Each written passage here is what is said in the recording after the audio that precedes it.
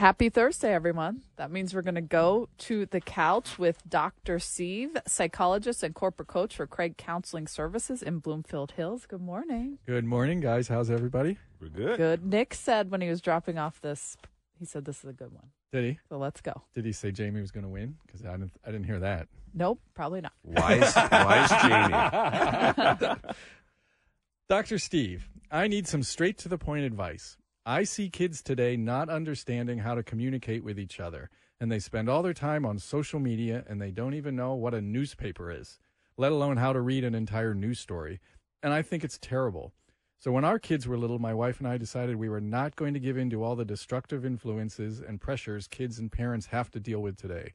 So we made sure our kids aren't allowed on social media and no texting their friends, calling is fine, and we read the newspaper, not skim the headlines.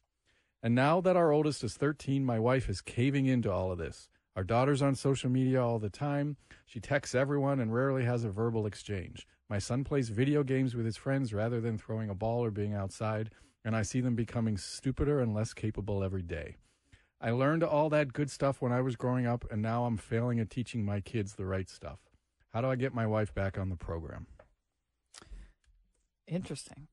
This is a good one. Yeah. Because Ryan and I talk about this a lot, how we don't want Olivia to get a cell phone too early, that we want her to be able to talk to others. And I agree with where he's coming from, but there's also this point of this is the world, and you better know how to use technology well. Yeah, because So come back to me on my answer. Yeah, and your jobs too. I mean, in jobs, you're going to be using technology, and so you got to know. But yeah, I guess once they get to be a teenager, sometimes parents just like, okay, I'm done. They kind of check out or something like that, and it's easier to just check out and let them do what they want to do. But maybe I'm hoping, just like I'm hoping that the earlier when they were growing up and they were teaching them, I'm hoping that stays with them.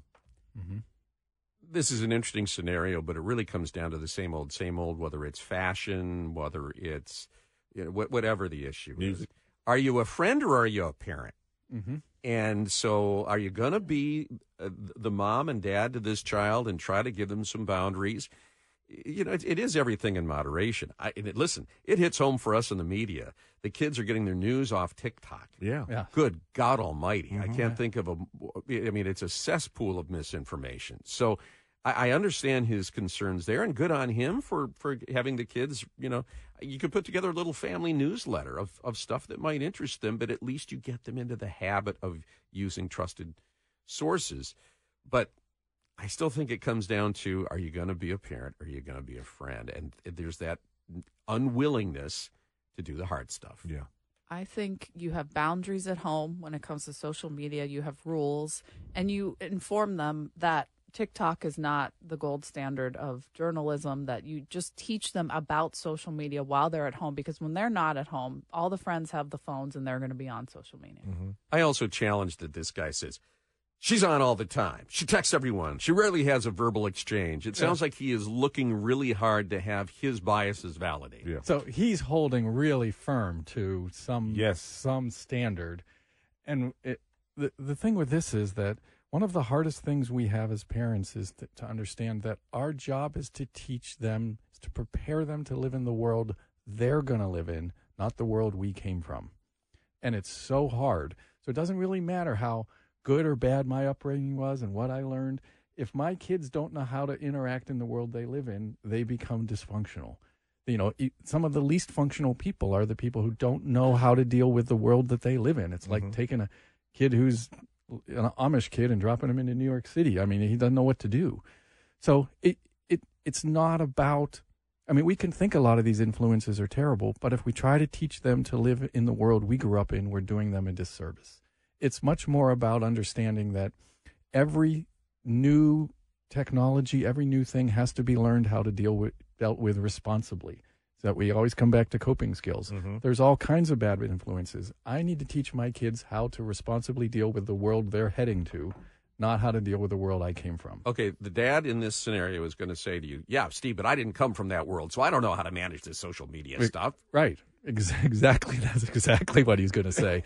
And I'm going to say, then you better figure it out, because it's your job to figure out how to teach your kid these days. That is a terrible excuse, So I mean, we could do extremes, it's 100 years ago. What is this damn car? Horse and buggy. That's what you do. I don't know how to drive that car. I'm not going to teach them how to do that. I mean, you've got to learn to understand how to do it. We're so bad. I mean, I'm terrible at social media. I mean, my kids roll their eyes, and I tried to download an app yesterday, and everyone had to take the phone from me and teach me how to do it. It should be my job to figure out how to do that so I can teach them responsibly. That's where we fall short. And teach them the social skills to talk to people and be able to do that from your home. Yeah. Right. Knowing full well they're going to be on social media at some point. Well, when you think of these things, there's both good and bad with every advancement. Like texting, it's true. People don't interact as much verbally. Mm-hmm. But the volume of communication is incredibly better. Mm-hmm. The things we're going to France here in a month or two, and my kids both picked up their phones and texted people they knew in Paris. Oh, hey, what do we do? And in 5 minutes, we had all kinds of advice on what to do. The ability to communicate is so much better. You don't throw away the technology. You learn how to use it responsibly. That's really hard, though. And did them teaching them, looking at the reading newspapers as kids, does that help it? Does that help somewhat, though, in the future? What they're dealing with now? It's also good to teach them of where you came from. Newspapers, you should read a whole article, but that's not the be-all or end-all. Mm-hmm, right. Teach them all of this stuff. And just, again, remember that the world is changing.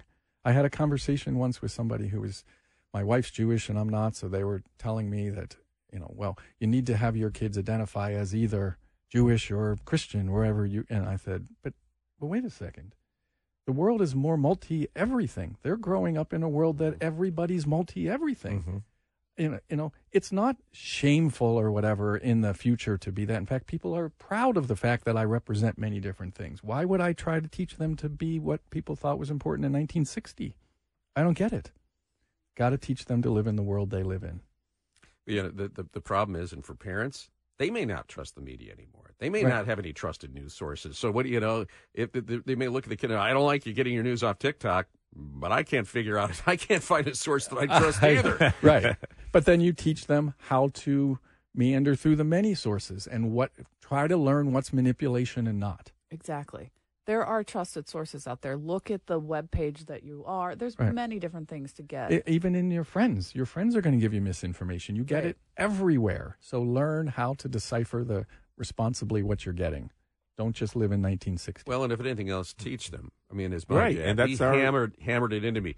Yeah. Look for both sides. Don't just get,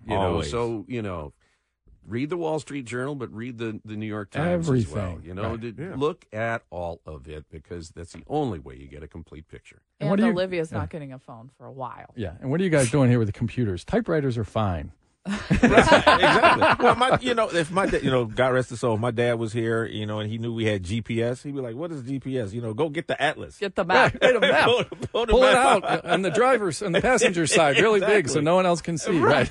I'll call AAA. We'll get a triptych map. There you go. That's it. Right. Yeah. It's not the world we live in. And trust me, the one time that you lose contact with Olivia and you don't know where she is, you're going to be running out to get a cell phone the next day. Well, next day. I'll update you guys on that whole All right. Stay tuned to future episodes of Jamie and Technology. Let's have a $5 bet with the over-under of 7, 8 years, 9 years old. She'll be getting a phone, right? That's right. Again, I'll update you. Okay. Yeah, DraftKings is already on it. Thank you, Dr. Steve. We love Therapy Thursdays and sitting on the couch with you. Well, that's great. Thanks, guys. The day's headlines and everything going on in the world, plus hopefully an update on the AT&T outage next.